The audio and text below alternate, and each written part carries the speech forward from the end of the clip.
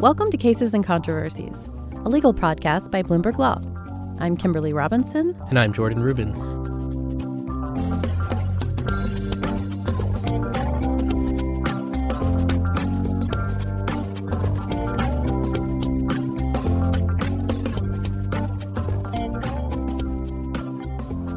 And we are coming to the end of the Supreme Court's term, although I feel like we said that every week now. But we're really we're for real coming to the end. We are recording this on Tuesday, June 18th.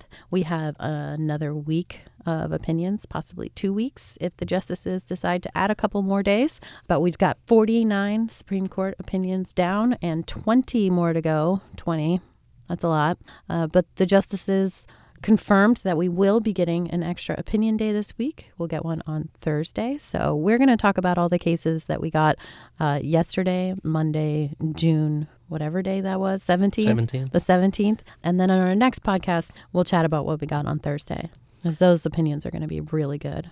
Oh, yeah. It's starting to get into the good ones. We got some good ones this week, too. There were 4. Had some interesting lineups in them, right? And which is the theme of the term, right? Exactly. Had a little something for everybody in there. But before we even get to that, there weren't any new grants, but there was at least one sort of noteworthy order in the Klein case. You want to talk about that one before we get into the opinions? Sure. Well, this is Klein versus Oregon Bureau of Labor and Industry. And this is an appeal from Melissa and Aaron Klein, who are bakers, who appealed their $135,000 fine for violating the state's anti-discrimination laws, and that is that they refused to make a cake for a same-sex couple who were going to celebrate their wedding. Sounds familiar. It does sound familiar. This is really one in a long line of these disputes over wedding services and whether or not states can require that wedding providers provide these services equally to same-sex and opposite-sex couples. So the Supreme Court here did what it's kind of done in all of these cases, which is just to kick the can down the road. Seems like they really don't want to actually decide this issue. Yeah. It was weird because it was kicking around for a while, right? They didn't do anything with it, and then in the end they officially decided not to do anything with it. Right. So what they did was they GVR'd, they vacated, and remanded the case back to the lower court so that it can decide whether or not its decision in Masterpiece Cake Shop makes any difference to what the lower court had decided before. Court watchers may remember Masterpiece Cake Shop from last term, in which the court kicked the can down the road on this issue and basically said that in that case, the Colorado Commission to have considered the baker's appeal was unduly biased against the baker and his religion and showed hostility towards religion, so they sent the case back. This is actually the same thing that the court had done with another case, Arlene's Flowers, involving a florist and wedding services. The court had sent that case back, also in light of Masterpiece Cake Shop, and just recently we heard from the Washington Supreme Court that they had affirmed their judgment, meaning that they upheld the fine against the florist there. So that one could be coming back. I feel like this issue is going to keep coming back at some point. Someone's going to have to decide something. Or maybe everything will peacefully work itself out. Either one or the other. One of the sides will give in and we'll work itself out. All right. Looking forward to that. But that was really the only thing we got that was notable from the ordered list. Mm-hmm. A whole bunch of denials, but as you mentioned, no new grants. So let's talk about some of these opinions. Let's do it. We got one that we'd been waiting on for a while, right? Gamble versus United States. Yeah, this is a fun one. This is the double jeopardy case. Oh, fun. Yeah. And so back when the case was granted, the court straight up decided to take on the question of whether this longstanding dual sovereignty doctrine should be overruled. And just take another step back. People generally familiar with double jeopardy, the Fifth Amendment, you can't be tried twice for the same offense, but then this turns into the question of what does the same offense mean? And so under this dual sovereignty or separate sovereigns doctrine, as some people call it, you're allowed to be tried twice for the same conduct on both the state and federal level under the theory that it's not technically the same offense because they're being prosecuted by separate sovereigns, the state being one sovereign and the federal government being another. And so in this case, Terrence Gamble was prosecuted for the same gun conduct in Alabama on both the state and federal level, and he argued that the second prosecution violated his double jeopardy rights, and so the court granted cert in his case to decide whether this longstanding doctrine should be upheld or overturned. So when that happened, I guess some people thought maybe they were taking the case to then overturn it on the thinking that maybe it's a little weird to grant cert in the case to just say we're going to uphold this longstanding doctrine. But then once the oral argument happened, it became a little bit more complicated because it seemed like the justices, there wasn't a majority to want to overturn this longstanding doctrine. And then we learned that officially to be the case when we got this decision upholding the longstanding doctrine in a 7-2 opinion by Justice Alito. And interestingly, the two dissents in that case were each from Justices Ginsburg and Gorsuch. Justice Ginsburg and Justice Thomas had both previously called the doctrine into question, and Justice Thomas didn't dissent, but he wrote a concurrence agreeing with the majority that upheld the doctrine, but writing at length sort of in general about stare decisis, not even just related to this case, but saying basically that it should be easier to overturn a decision if you think it's a bad one. Right. And so this is one of 4 cases this term that explicitly ask the justices to overrule a precedent. Right. And so far we've gotten decisions in 2 of those cases. This one where they refused to overturn the precedent, and Franchise Tax Board where they did overturn a longtime precedent. So 1 and 1, and I think this is an issue people are watching to kind of see what direction the court might be headed in other more controversial precedents, right, like abortion. And well, exactly. Speaking of Justice Thomas, who's been writing separately pretty aggressively on that, this decision can be read to say that at least one justice, if he thinks a case is demonstrably wrong or whatever the standard was that he wrote, that he's going to be a vote to overturn it if he doesn't like it. Well, interesting. I thought it was interesting that you mentioned that Justices Ginsburg and Gorsuch were in dissent, but they did not join each other's dissents, which will actually be kind of a theme here for today. Yeah. So they agree, but they don't agree. Right. They agreed to disagree separately. Exactly. If that's right. I don't know if there are too many double negatives there, but no one will be able to understand. If we just pretend like it's right, it'll be... Sounds good. Okay, good. So what else did we get? We had this redistricting case, Virginia House of Delegates. Not that redistricting case, but right. Yes. This redistricting case. This one. What's this one? Not that one. So this one is not the partisan gerrymandering cases that we've been waiting on for a couple of terms, actually. Mm-hmm. This is Virginia House of Delegates versus Bethune-Hill. This is a racial gerrymandering claim that's actually been bouncing around for quite some time. This is challenging the 2011 redistricting that happened. And this is actually the second time this case has been to the Supreme Court.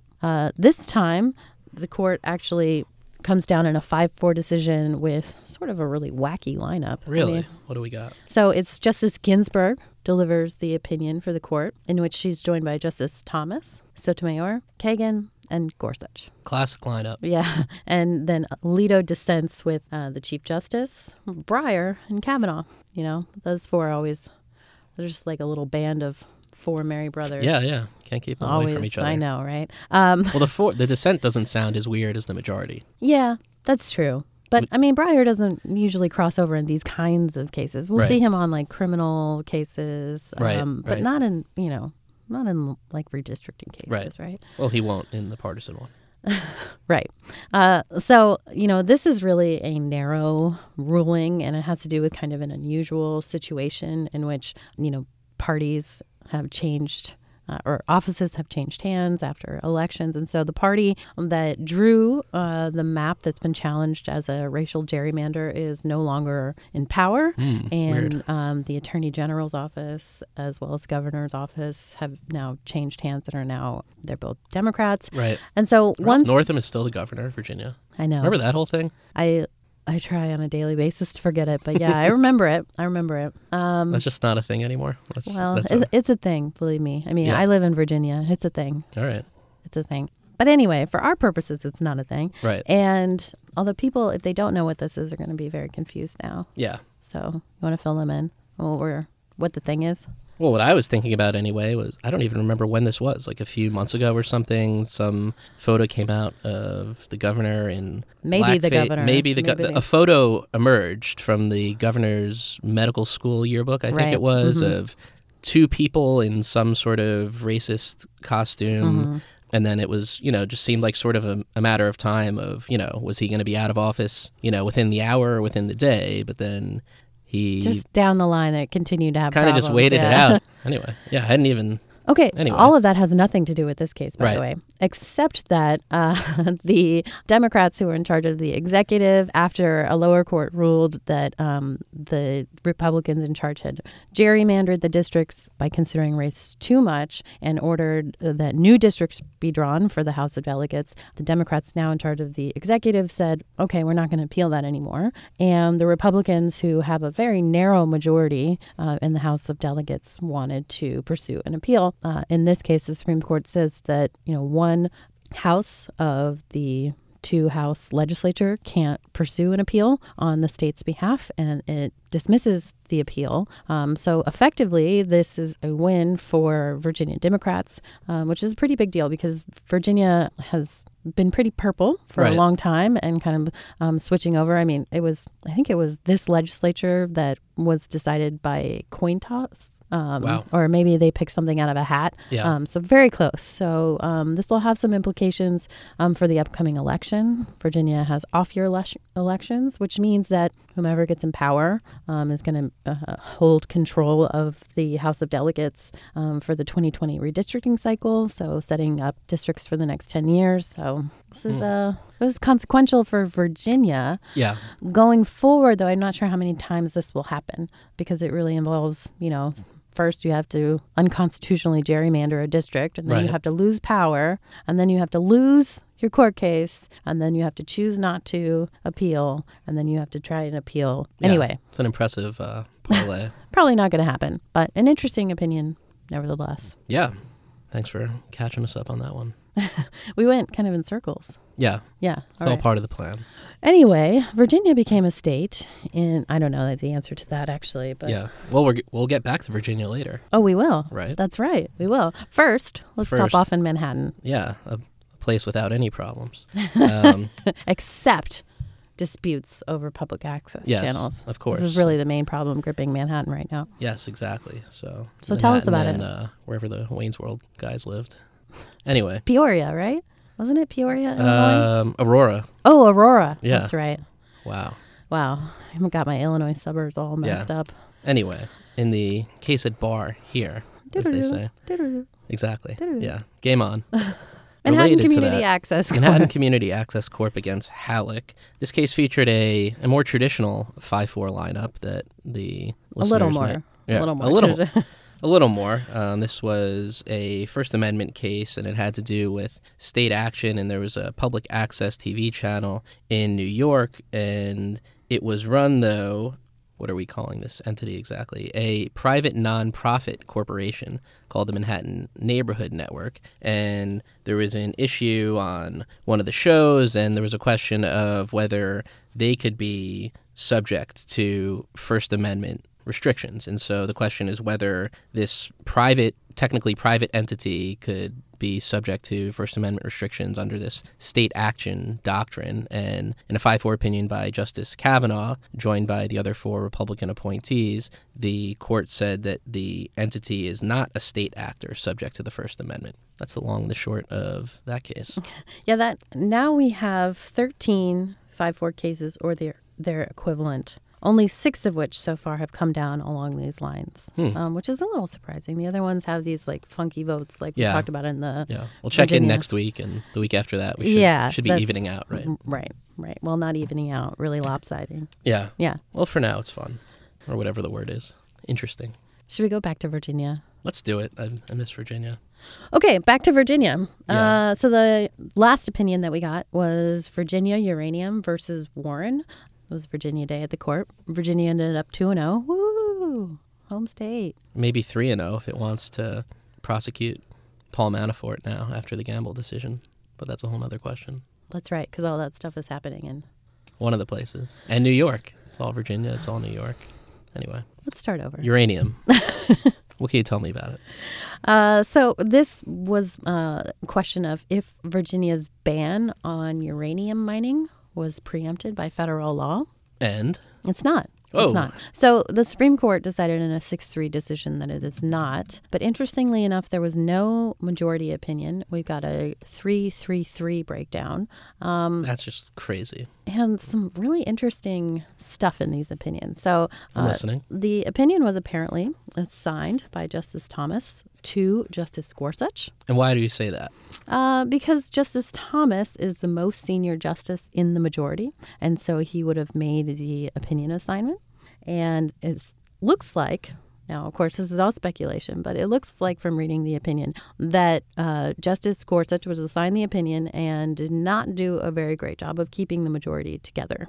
So his opinion, he announced the opinion of the judgment of the court, but his opinion was only joined by Justices Thomas and Kavanaugh. And Justice Ginsburg, who agreed that state law wasn't preempted, wrote separately, and she was joined by Sotomayor and Kagan. And she had some stuff in the beginning of her opinion. I'm just going to read from it. Justice Gorsuch's opinion is pretty Gorsuchy. Mm-hmm. It looks a lot at text and, what the intent of the legislature was. Let's see, he has this line in here. In this, as in any field of statutory interpretation, it is our duty to respect not only what Congress wrote, but, as importantly, what it didn't write. He's saying... It sounds familiar. Yeah, he's saying, they didn't write that Virginia couldn't ban uranium mining. And so Justice Ginsburg maybe her feathers got a little ruffled because she wrote this about Justice Gorsuch's, at one time, probably majority opinion. She says, but his discussion of the perils of inquiry into legislative motive sweeps well beyond the confines of this case and therefore seems to me inappropriate in an opinion speaking for the court rather than for individual members of the court. So it seems like they kind of broke off. Yeah. The three of them. Wow. R.I.P. Gorsuch's opinion. Exactly. But, they weren't the only ones upset with it. So the Chief Justice wrote in dissent. The Chief Justice doesn't write very often. Right. I think maybe this might have been his second dissent. It's fun when he does, though, because he's good at, really putting people through the wood chipper. Well, let's listen to this. This is how it starts. And he's joined by Justice Breyer and Justice Alito. Here, he kicks it off. Although one party will be happy with the result of today's decision, both will be puzzled by its reasoning. That's because the lead opinion sets out to defeat an argument that no one made, reaching a conclusion with which no one disagrees. Damn. Savage. Yeah. So, seems like we had some interesting conferences about Virginia uranium. Yeah. Well, the theme of that, and I didn't mention anything about the dissent in that First Amendment case, but that kind of sounds like what Justice Sotomayor wrote in her dissent to Justice Kavanaugh's opinion, which said, the court tells a very reasonable story about a case that is not before us. Interesting. You wonder if this is really, not hiding very well, some, deep divisions that are going on in the court. Yeah, it's, and this is not even with the most contentious cases yet. So right. Wait for the real fireworks. Uranium mining's pretty contentious. Apparently. It's a 3-3-3 decision. Has that even ever happened before? Yes, that's happened before. Haven't we had cases on how to interpret 3-3-3 decisions last term? Oh, the Marx thing. Right. But they didn't resolve that. No, they split 3-3-3. That would have been crazy. Yeah. Oh man. Yeah, I forgot about that issue. Yeah. So we've definitely had that before. Right. I think there's an effort generally to avoid that. That is a 4-1-4. Oh, 4-1-4.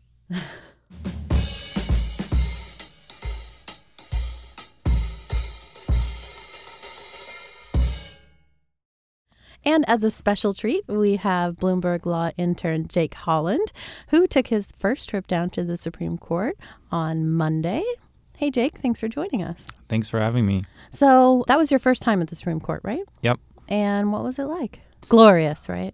So I was not in the actual chambers themselves, but it was still cool to see everybody running around and all the commotion and excitement of Decision Day. That's right, because you joined me in the press room, right? So not in the courtroom where the justices were actually handing down the opinions. Was there anything about the press room that surprised you, or? It surprised me how orderly everybody was in grabbing the opinions. I thought it was going to be a complete and chaotic mess, but everyone was pretty cordial in walking into the room and getting the opinions and then walking back to their stations. We're very nice. We try not to trip people until like the very last week of the court. Good to know. That's when the elbows start to fly.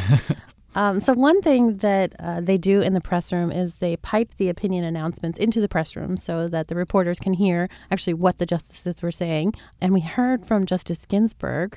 She delivered one of these opinions that we chatted about with Jordan earlier. How did she sound, Jake? She did not sound great. Her voice was very hoarse, and it was kind of hard to understand what she was saying when she was reading her opinion. And it was a long opinion announcement. Why couldn't someone read it for her? I don't know. I don't know. But we heard from the press room. Don't worry, all you RBG fans out there. We heard from the press room that she just has a little cold. Yep. Hopefully she'll be good by Thursday. Yeah, we'll let you know. Jake will be in the courtroom, changing it up a little bit. So maybe we'll hear from you next week. Hopefully, yeah. Thanks so much for joining us. Thanks for having me. All right. Well, that was nice. We always get some good interns here at Bloomberg Law. It's nice to have someone to do all your work for you. Right. That's... Well, thank you for listening. As always, you can follow along with all the latest Supreme Court news at news.bloomberglaw.com, where I'm not writing anymore, but my intern is. And the same goes for me. Thank you, Jake, and thanks for listening.